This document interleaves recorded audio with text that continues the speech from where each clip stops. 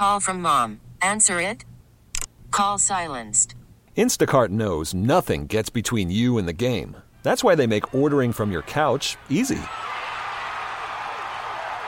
Stock up today and get all your groceries for the week delivered in as fast as 30 minutes without missing a minute of the game. You have 47 new voicemails. Download the app to get free delivery on your first 3 orders while supplies last. Minimum $10 per order. Additional terms apply. TuneIn is the audio platform with something for everyone. News. In order to secure convictions in a court of law, it is essential that we conclusively. Sports. Got clock at 4. Doncic. The step back 3. You bet. Music. You set my world on fire. Yes, and even podcasts. Whatever you love, hear it right here on TuneIn. Go to TuneIn.com or download the TuneIn app to start listening. Worried about letting someone else pick out the perfect avocado for your perfect impress them on the third date guacamole? Well, good thing Instacart shoppers are as picky as you are. They find ripe avocados like it's their guac on the line. They are milk expiration date detectives. They bag eggs like the 12 precious pieces of cargo they are. So let Instacart shoppers overthink your groceries so that you can overthink what you'll wear on that third date. Download the Instacart app to get free delivery on your first 3 orders while supplies last. Minimum $10 per order. Additional terms apply. TuneIn is the audio platform with something for everyone. News. In order to secure convictions in a court of law, it is essential that we conclusively. Sports. Got clock at 4. Doncic. The step back 3. You bet. Music. You set my world on fire. And even podcasts. Whatever you love, hear it right here on TuneIn. Go to TuneIn.com or download the TuneIn app to start listening. It's better over here. After investing billions to light up our network, T-Mobile is America's largest 5G network. Plus, right now, you can switch, keep your phone, and we'll pay it off up to $800. See how you can save on every plan versus Verizon and AT&T at T-Mobile.com/across America. Up to 4 lines via virtual prepaid card. Allow 15 days. Qualifying unlocked device credit service ported 90-plus days with device and eligible carrier and timely redemption required. Card has no cash access and expires in 6 months. Broadcasting live from the Hyundai Studio, presented by your local Hyundai dealer. Check out the Score's new showtimes starting Monday. Our starting lineup kicks off your morning with Mully and Haw at a new time. Now getting you to work starting at 5:30 and going all the way to 10 a.m. Followed by the newest mashup of Dan Bernstein and Lawrence Holmes, 10 a.m. till 2. Parkins and Spiegel afternoons, 2 to 6. And Gabe Ramirez at night. Same great Score lineup, new times. We are Sports Radio 670 The Score. WSCR and HD Chicago. WBMX HD2 Chicago. And Odyssey Station. The Score!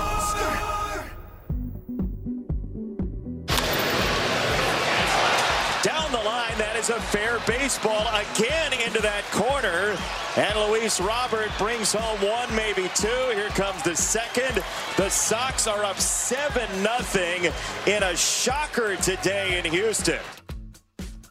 It was a shocker yesterday in Houston. And, of course, welcome back to Hit and Run. 670 The Score. Cody Decker in for Matt Spiegel. And, of course, we're about to bring on Shane Reardon. But before we do, got to tell you about the new lineup taking place here on 670 The Score. That's right, starting Monday, Score fans. Listen to the new Score lineup. Mully and Haw kick off the day from 5:30 a.m. to 10 a.m. The new Bernstein and Holmes show from 10 a.m. to 2. Parkins and Spiegel drive you home from 2 to 6.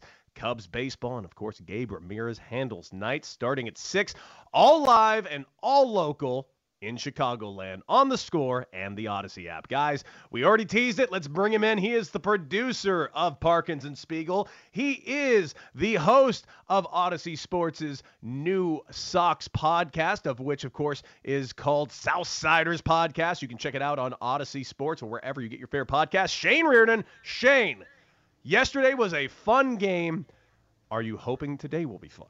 Yeah, of course I'm hoping today will be fun, but like, what is this? So you guys have to have people on today that don't get to celebrate with their father or something? Like, it's well publicized that my dad doesn't want to spend Father's Day with me today because he's got kidney stones. He'd rather focus on that. So you have to just find the people who don't get to celebrate with their dads? Yeah, why do you think I'm hosting the show? It's Father's Day. I have a father too. I'm here. Why are you complaining? I've been here for 3 hours and I have a show after this. Yeah, but I work with Danny and Speaks for 4 hours a day. So, like, this is 1 day of 3 hours of radio for you. That is fair, but you only got to do 10 minutes on Father's Day where you get to miss out on your father. I get to miss out on my father all day. So, Shane, I'm worse. Okay, yeah, you're right. Yeah, yesterday was fun. It's nice to do that to Justin Verlander, but, like, the contact was still weak, right? It's nice to see Luis Robert get a couple hits and go the other way with one, but the contact was still weak. The majority of those RBIs were gotten by weak contact on the third baseline. So it's not like there was a couple of good contacts through the right side of the hole. In fact, I was enjoying watching them take advantage of the hole that they were giving them. Yeah, but one of those holes was also between Jose Altuve's legs. Got lucky there. That is true. Got real lucky there. So yesterday wasn't necessarily a turning point for me. But I mean, I still feel good about them. I've gone on the record on the afternoon show that I still have them as the AL Central champions with maybe 85 wins. I do the same thing on the Southsiders podcast with Gabe, which is 2 times a week. But yeah, Johnny Cueto is more impressive to me than the offense putting up 7 yesterday, I think. Johnny Cueto has been ungodly impressive. I mean, we were all giggling about it when the signing was made. Oh, we just replaced Keuchel with Johnny Cueto. What the hell were we thinking? And, dude, it's been unreal so far. We got to keep riding this wave as long as we can. But you mentioned the offensive side, and you talked about a turning point. Dude, earlier this week, I thought, even though it was against Detroit, I was like, oh, finally, maybe a turning point here, maybe. And it wasn't necessarily the beating up on the team. It was one player in particular that I was excited for. And even though 2 of the hits were off position players, Moncada getting 5 hits in that game was like a weight lifted off of everybody's back. Right. Then a possible IL stint. This guy we just can't get out of Moncada's way, huh? Yeah, I guess not. He seems to, every time you get a little bit of excitement around Yoan Moncada, he pulls up with something lame, or he is at the town nightclub until 3 o'clock in the morning on a Sunday night with Johnny Cueto and then can't play for a few days. So I feel bad saying it because, like, I'm not a Major League Baseball player, but sometimes I do question Yoan Moncada's drive, and I know I kind of feel like an idiot saying that to a former Major League Baseball player, and none of us really know what you guys have going on, and I know there's a lot of work, but it just doesn't look like he has fun playing baseball. Is that fair to say? That when you compare Yoan Moncada to maybe this is an extreme, but compare Yoan Moncada to Eloy Jimenez, and Eloy looks like he always loves playing the game. You look at Yoan Moncada, and you see him take some awesome at-bats where he's milking the strike zone, and it seems like he's well aware of where the strike zone is, and then in another at-bat in the same game, it's completely non-competitive, and there's 2 strikes, and there's a ball in the outside corner, and he just throws his hands at it all willy-nilly. So, you know that phrase... Oh, go ahead. Go ahead. No, go ahead. No, you know the phrase that's used in baseball a lot? The phrase is used is raw. And that's how he was described a lot when he was with the Red Sox. When I played with him, we were in Double-A together for about 3 months in Portland, Maine, before he got traded over to the White Sox. He had, obviously, still does, every possible tool. But his baseball IQ at the time was in the depths of hell. So he would run us out of innings. He would make stupid errors at the time. But everything was there. He would show flashes of just genius. But there was one thing you knew about him. He had fun every single day. And there's something that I heard the announcers even saying after that good game he had, man, it's good to see a smile on his face. We haven't seen a smile on his face. And yeah, you're right. He has been a chore to watch. This team has been a chore to watch. Why is this team miserable? Yeah, you know what? And real quick back in Moncada, I guess maybe I'm not being fair about it because at that point he had played in 32 games so far this season. And if you're not going good, then it's going to be a little bit harder to have fun. But maybe it's easier to break out of it if you got a smile on your face. I don't want to tell anybody to smile, but maybe it's a little bit easier to break out of if you're trying to force yourself to have a little bit of fun. Yeah, I don't know, man. It's hard being a White Sox fan because not only have I been a fan my entire life, like since the day I was born, but I'm like monetarily invested with season tickets. So you want to be objective on the podcast, excuse me. You want to be objective, but then you also understand that, hey, part of my paycheck is going to you guys in a bigger sense than just going to one game every couple of months, and they're just so freaking miserable sometimes. Miserable. You go back to the Tigers series, and yes, it's nice to sweep the Tigers, but sweeping the Tigers is the equivalent of making sure you put a glass of water on your nightstand before you go to bed because you need water before you go to sleep, and when you wake up, you're going to want to drink. That's like the bare necessity of you taking care of yourself. That's the equivalent of beating the Tigers. That's the bare necessity of having a successful season. The Tigers are the worst team in baseball. If you can't sweep the Tigers, you can't win a division. So, agree more. I know it's like the medicine that everybody needs to take, and you need to sweep the Tigers, but that series isn't a turning point for me. It's not an indicator of who they are. It's just what they needed to do. And now they've got... Go ahead. No, I actually agree with you. In fact, this series would be more of an indicator, but definitely not the turning point either. I'm looking forward to today's game. Kopech on the mound facing Javier, man. This is going to be hopefully a good game. If they can take 2 out of 3 in Houston, again, I don't think it's going to be a turning point, but it's definitely a step in the right direction after a sweep of the Tigers. Is Kopech's knee of any worry to you? He said that he's not going to have any real pain. He doesn't have any pain right now, but he also said that it's not going to feel the same for the rest of the season. What does that mean in a baseball player's head? As of right now, I don't know. If he's putting it out there and he's saying it, then it's definitely something that's ringing in the back of his head, and I don't like that. But keep in mind, this is also a guy that before his first start said it's going to be a chore for him to get to 5 innings this season, and he's been doing a hell of a job getting to 5 innings. He sure has, and he's got the best stuff on the team right now with Dylan Cease's fastball not necessarily having the bite that it usually does. He's only throwing that at like a 32% clip. He's got a killer out pitch with the fastball that he just hasn't been able to use. So, unfortunately, you're relying on a guy in Michael Kopech who 2 years ago wasn't even on the playoff roster because he had mental demons that he was trying to battle, and he did. He did that. The mental aspect of Michael Kopech's game and Michael Kopech's life has been like the center point in his White Sox story. And it seemed this season that he had finally overcome the mental aspect of playing baseball every day and balancing like the work-life balance. So this is a kicker. Like today is very much going to be a sign of what's to come for Michael Kopech because honest to God, man, they need him. Johnny Cueto comes in on a minor league deal and immediately he's got the most games thrown at 7 innings pitched or more out of that whole staff. It's 6 games. Justin Verlander's done it 10 times. Cueto comes in and he's been an absolute godsend. He really, really has. Taking over for that spot especially. We weren't expecting anything. So to really watch him get to the 7th inning the way he's been doing for this team has been phenomenal. Hey, on the offensive side, Tim Anderson coming off the IL soon. Grandal still down. But Grandal, not the same guy this year that he was last year. I mean, Grandal sees a lot of pitches, he walks a lot. Hasn't been the case this year. In fact, the White Sox seeing less pitches than just about any other team in baseball. Yeah, man, I don't really know what to think of Yasmani Grandal. It's been a complete 180. He's been a complete 180. And like, if he's going to not take the walks that he usually does, and he's not going to hit the ball, and he's not going to hit the home run, and he's not going to do anything offensively, then at least be like Brandon Maldonado, who we've seen this weekend, and be one of the best defensive catchers in baseball. But he hasn't even been that. The guy can't catch the ball, and he can't hit the ball, and he can't see the ball in the strike zone, so he can't take walks. He's been an absolute net negative everywhere on the field. I can't speak to what he's doing in the clubhouse and that leadership aspect, but he's been an absolute net negative in a world where the White Sox have these young pitchers that need a good, strong defensive catcher. And Reese McGuire's been fine, but that guy can't hit the ball either. No, he can't. But keep in mind, with this team, I'd much rather my catcher be a great catcher. I need this pitching staff running on all cylinders. If Reese McGuire is catching great and hitting 0.75, I truly don't care. He should have other people in that lineup picking up the pace. However, I don't feel like anybody's handling the staff that well either. No, Yasmani Grandal has never done that with these staffs. It may be on the mental side, but we knew coming in as a White Sox fan base that he was not going to be the defensive genius that you need.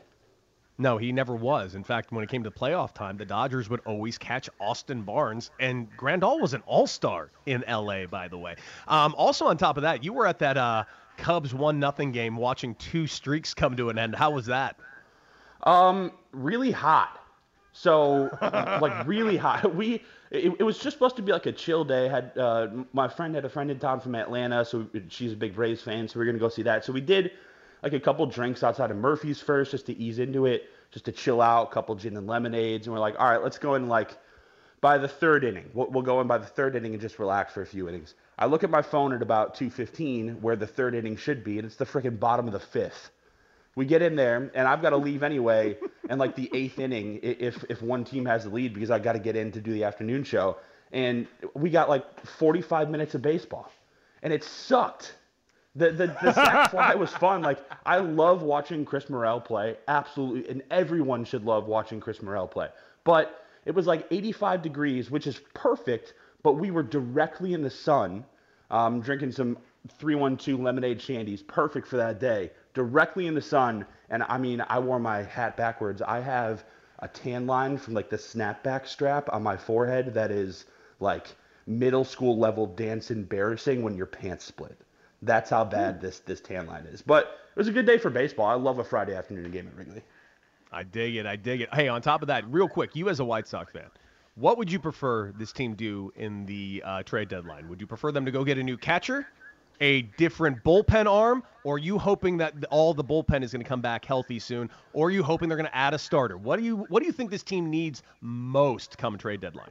I think they need a second baseman that can hit some homers or a power hitting right fielder. Like, I'm fine with the money that they spent on the bullpen, and let's just, I'm going to make the assumption, I know it's wrong, I'm going to make the assumption that Liam Hendriks' UCL is fine, and that when he says he's going to feel good by July 1st, then he's going to feel good by July 1st. So I'm going to take my chances and ride the bullpen.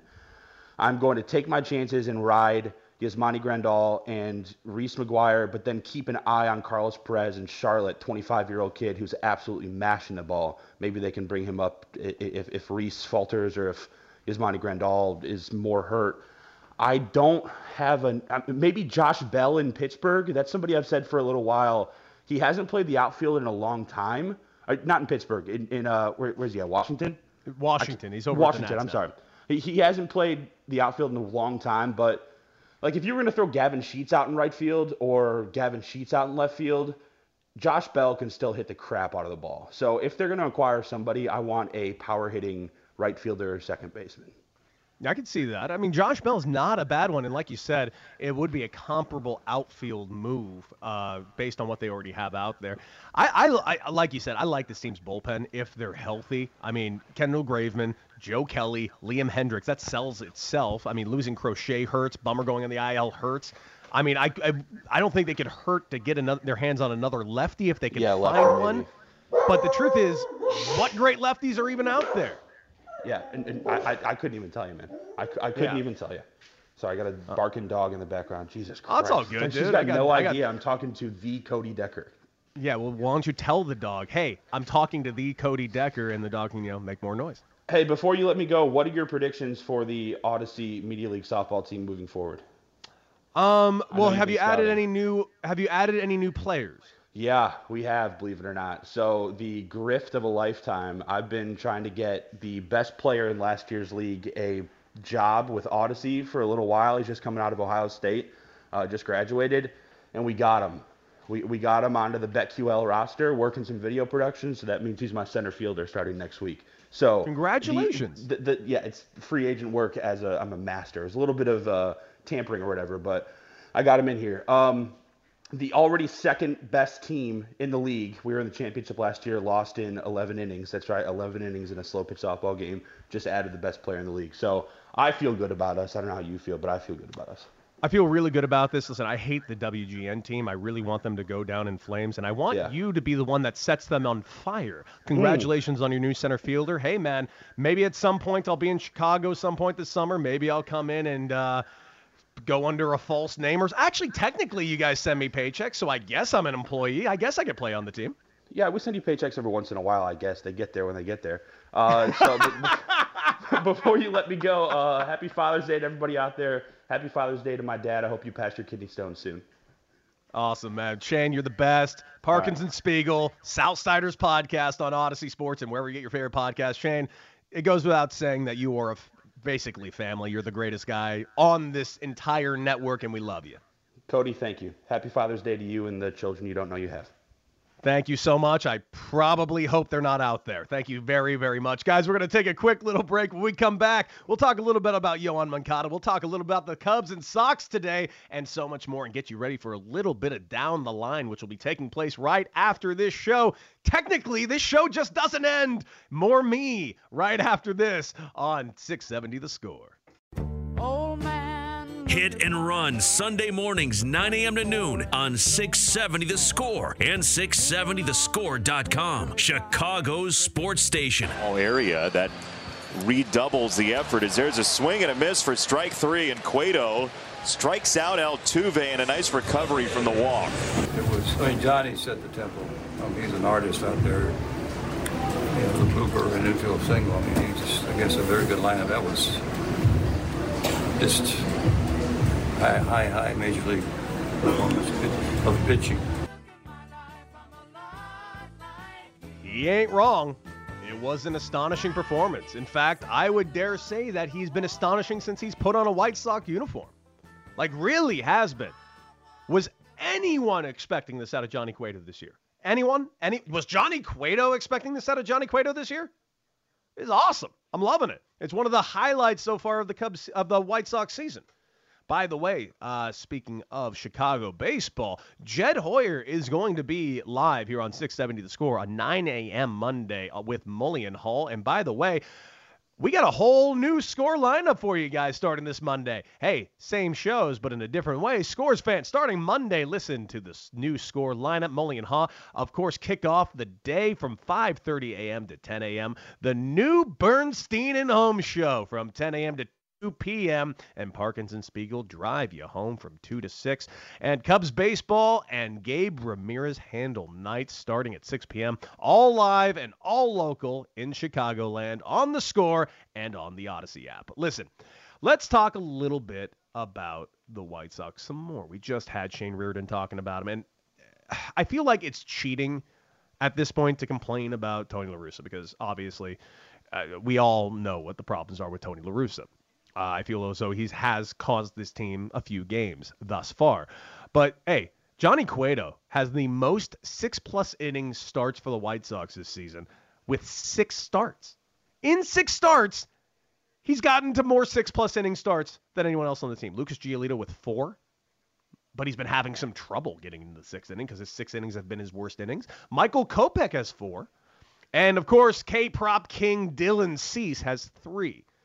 Highlights from yesterday's game, obviously, Luis Robert. He went 3 for 5 with 4 RBIs yesterday, but we heard Shane on here. He wasn't thrilled about it because he felt as though it was still soft contact, which he's not entirely wrong. However, a couple of good soft contacts through the right side of an open hole is always a nice thing to happen, especially if they're going to give it to you.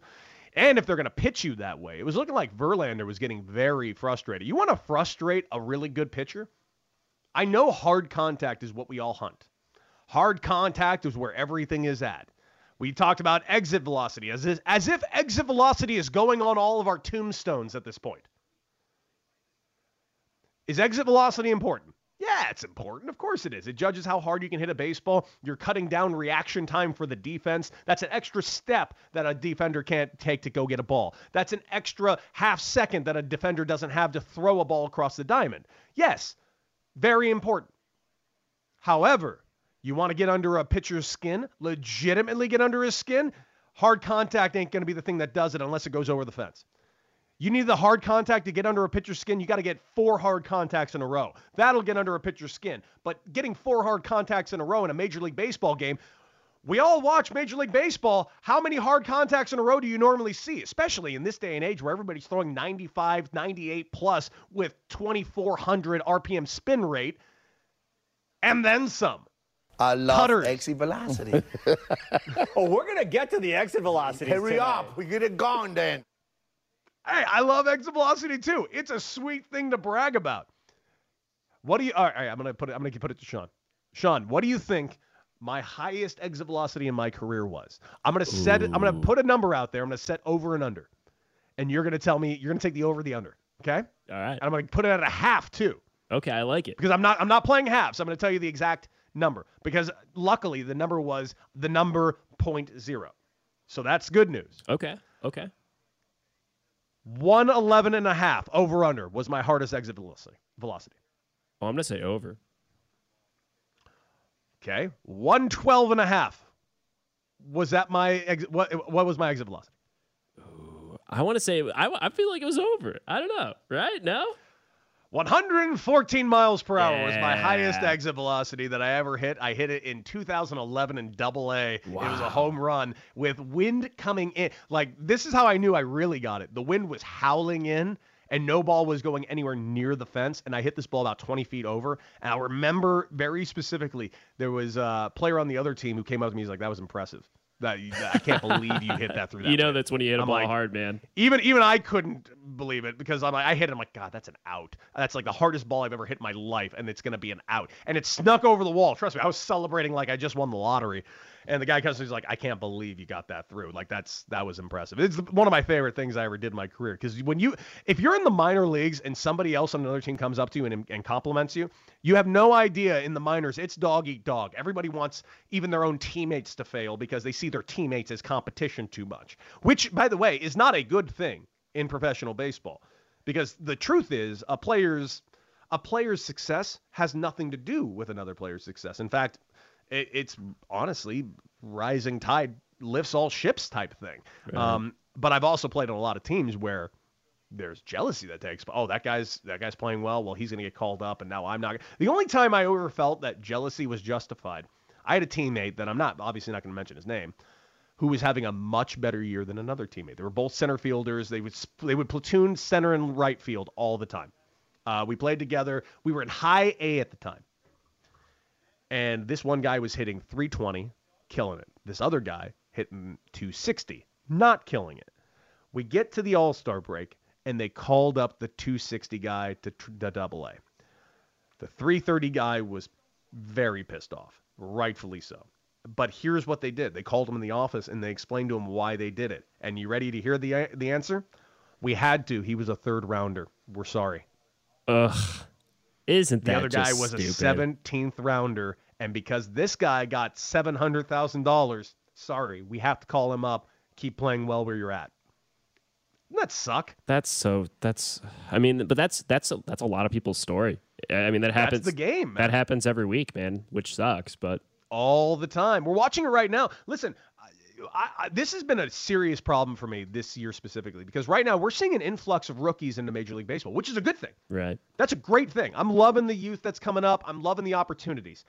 However, there is a caveat here that I wasn't expecting. The amount of expectation on these rookies that are coming up at 20, 21 years old is absurd. And watching certain fan bases fold themselves into pretzels to justify certain players, their performance and where they're at, and that they're that. Adley Rutschman right now is not playing great. I have nothing against Adley Rutschman. I think he's going to be a phenomenal baseball player in Baltimore. But he's been up for 100 at-bats. And the other day, his name was trending on Twitter, and everything was like, oh, this guy's electric. He's unbelievable. He's hitting 190. Yeah. He just hit his first home run maybe last week. He hit his first home run. He has 3 RBIs. Yeah. He's not playing good at all. No, and the Orioles, while he came up, were playing okay, actually. Hitting some home runs. By the way, this is not about Adley Rutschman. It's just they rushed him up to the big leagues when they really didn't need to. No. We're seeing the same thing happen over in Detroit as well. You know, Torkelson's up. They just brought up their other top prospect. Hopefully it'll do something, but I'm not expecting anything from most of these rookies.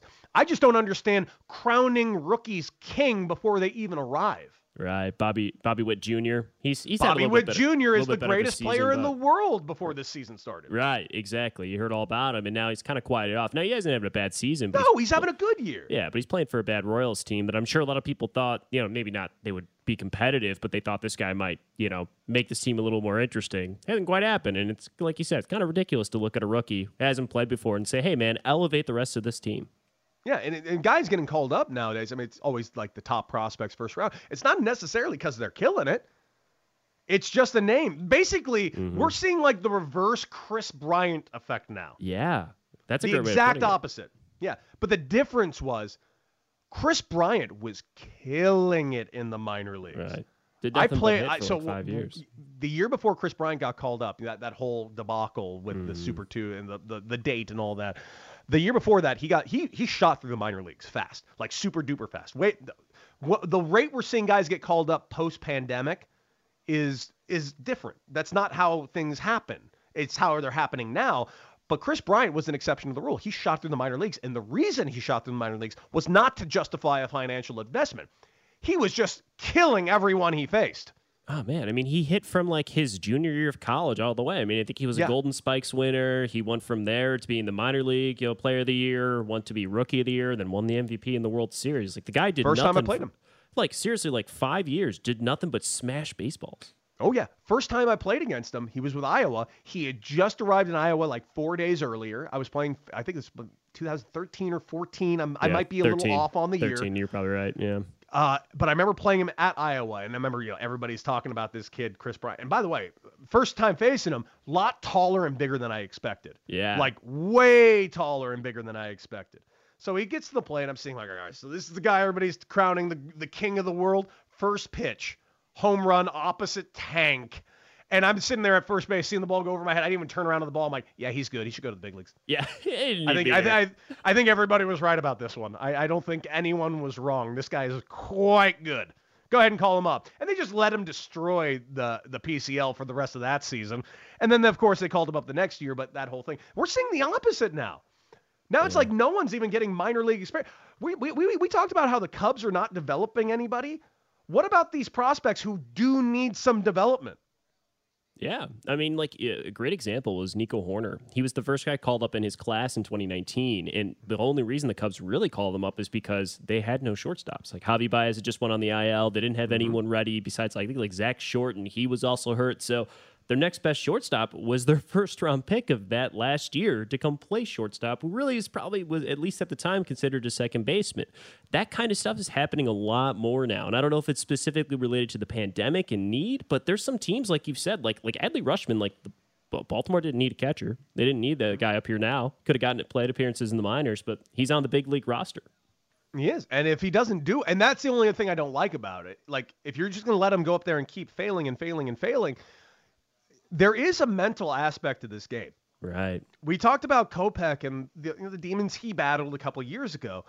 There's any player that has a brain in their head has mental demons they got to deal with. There's a reason why catchers are often managers, but also often the worst hitter of the team. Catchers are too analytical.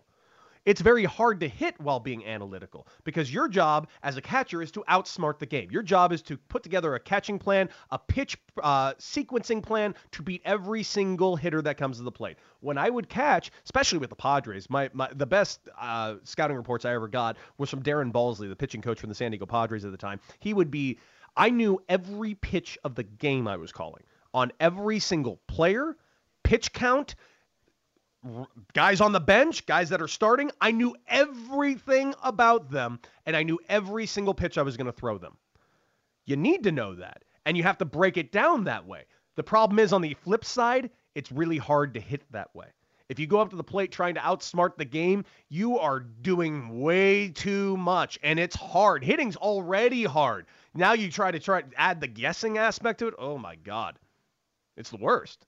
Guys, we're going to take a quick little break. We're going to come back for our final segment of the day, previewing you the Cubs and White Sox, and also previewing you a little bit of Down the Line, which is coming up right afterwards. Guys, right here on 670 The Score.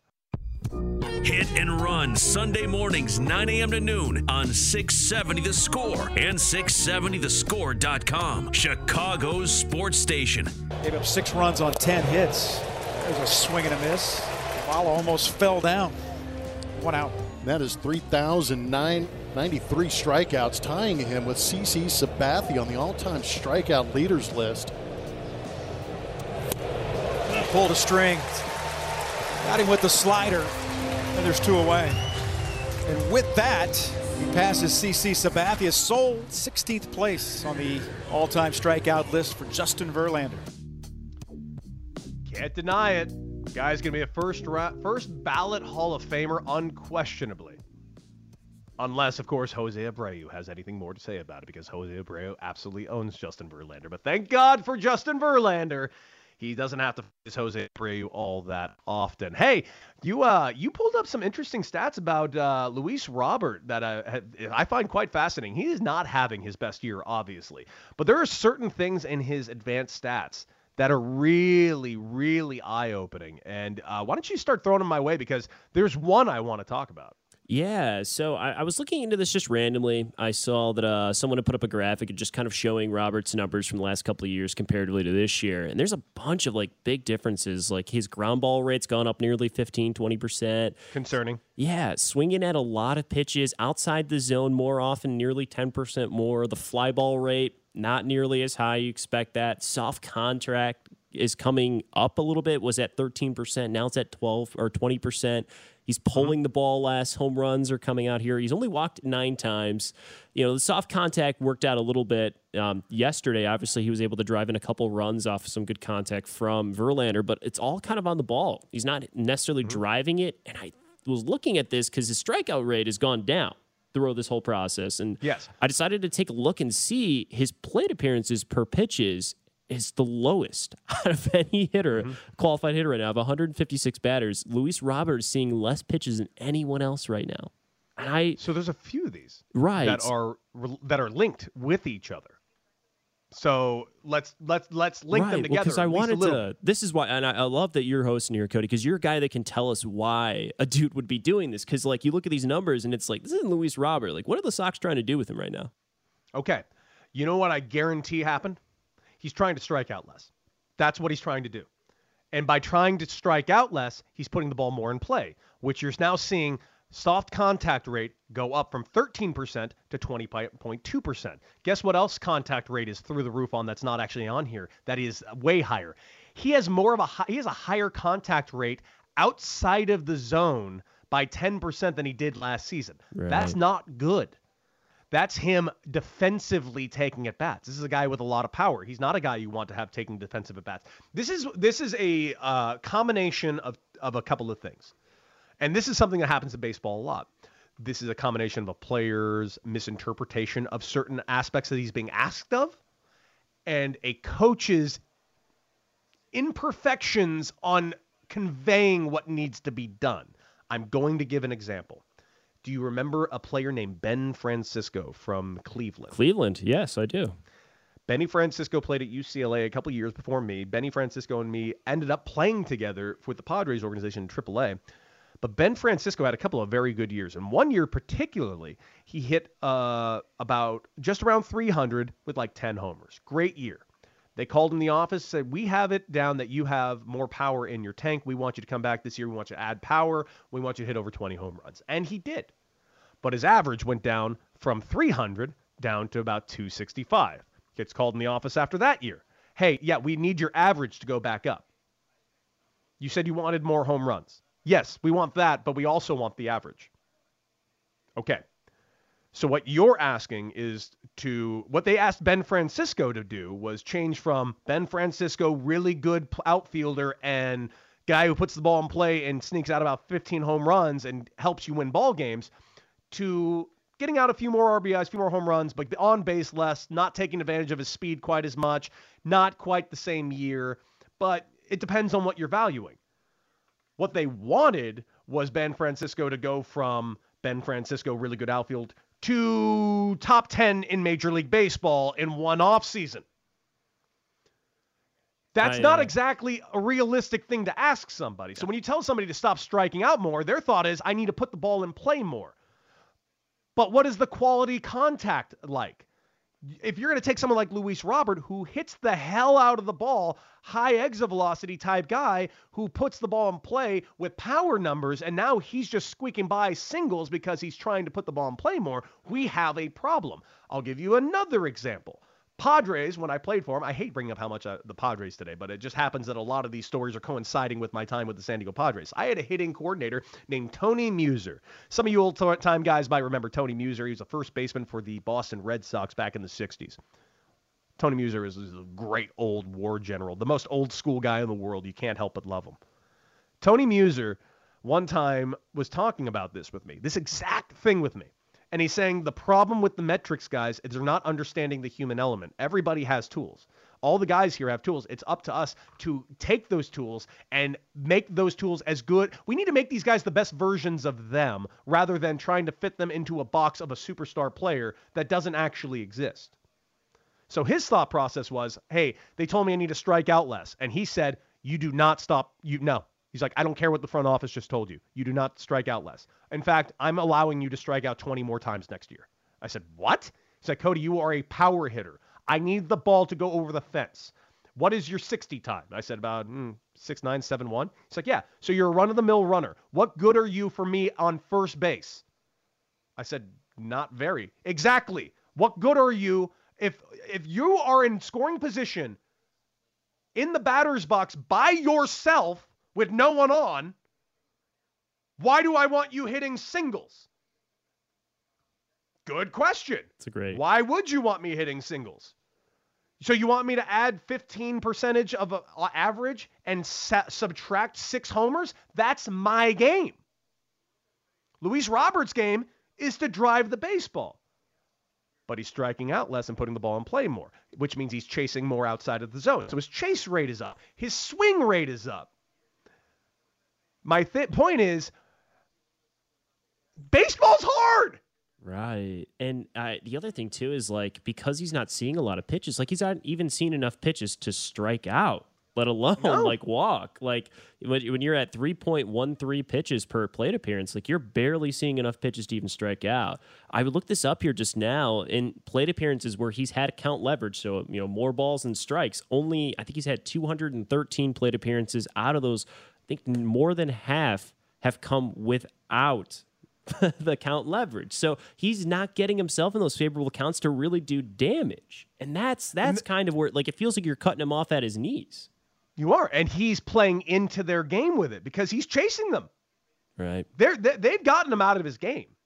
His game is to hunt something in the zone that he can handle. And instead, they got him expanding his zone and going after pitches that it's not that he can't handle them. He just can't do the same damage to them. Right. Thus, you're neutralizing Luis Robert. Thus, you're not doing it. He's doing it to himself. Right. And someone's telling him to do it. I don't know who's telling him to do it, but it needs to stop. Right. It's crazy. And obviously, we say this here coming off a game where he looked all right. But like Shane mentioned, a lot of soft contact. Those hits squeak through. That's great. That probably doesn't happen too many times, especially against a guy like Verlander. But, you can't look at this and say, all right, well, these are the results we're looking for. It's like, you're not. Still not. And if you look at his slash line, let's keep in mind, 48 games, 213 plate appearances. His slash line isn't atrocious. It's just not what you expect from Luis Robert. 6 homers, okay. 282, good average. 319, 396. We want those higher. He needs to get on base more. Right. But it's the 396 that's catching my eye. Yeah, that's what I see too. Slugging percentage, 396? Yeah. No. Luis Robert's athletic. I don't mind him getting singles, but I don't need him shooting for singles. He's an extra base hit guy, needs to knock guys in. He needs to shrink his zone because he's chasing pitches he can't handle early in the count. And I have a feeling it's because someone told him he needs to strike out less because that's what they always tell you. The problem is they don't tell you what you need to do to remain the same baseball player because here's the problem. They don't know. The front office will just tell you something. Keep in mind, most of those people in the front office never picked up a bat in their life. They're looking at numbers and saying, you need to do this more. Okay, how do I do this more? I don't know, get with your coaching staff. Well, the coaching staff needs to look at this like, okay, you want him to strike out less, but then we're going to take away other things from him. You have to understand who this player is. We have to reprogram things.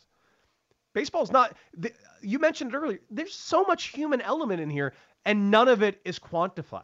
Right. None. Not a single aspect of the human element, which I would say is roughly 70% of the game itself. That's what the game is, It's played by humans. As much as we want to sit here and manipulate the numbers and try to treat everybody like they're video games, they are not. Luis Robert is not a video game. He is a human man trying to make adjustments. And the adjustments aren't killing him, but they aren't helping him either.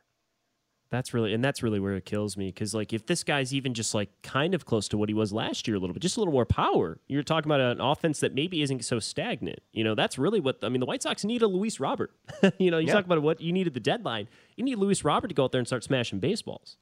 Yeah, I would take 10%. I would take a 10% hike in strikeouts. I really would. I would take a 10% hike in strikeouts. I would take a dip in average if I can get some power out of them. Because this team has a problem scoring runs with bases loaded and runners in scoring position. And that's where a guy like Luis Robert is supposed to be the man. So I'm hoping he can turn this around. I'm hoping the White Sox can turn around. Keep in mind, this team is 500 right now. They're one game under 500. So I'm sorry, they're not exactly 500, but they are one game under 500 in a division that is not great. It just isn't.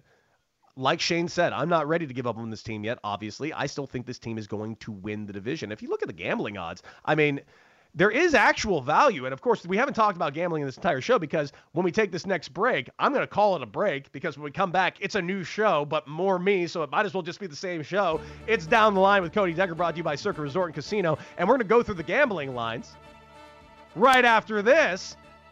So stick around. That has been Hit and Run with Cody Decker filling in for Matt Spiegel. Thank you so much for joining me for these last 3 hours of baseball talk here on 670 The Score. Thank you so very much to Sean for making me sound way better than I deserve. Stick around for some slap named Cody Decker for Down the Line with Cody Decker, brought to you by Circa Resort and Casino right here on 670 The Score. I'm not going to say beat it. Stick around. Listen to me.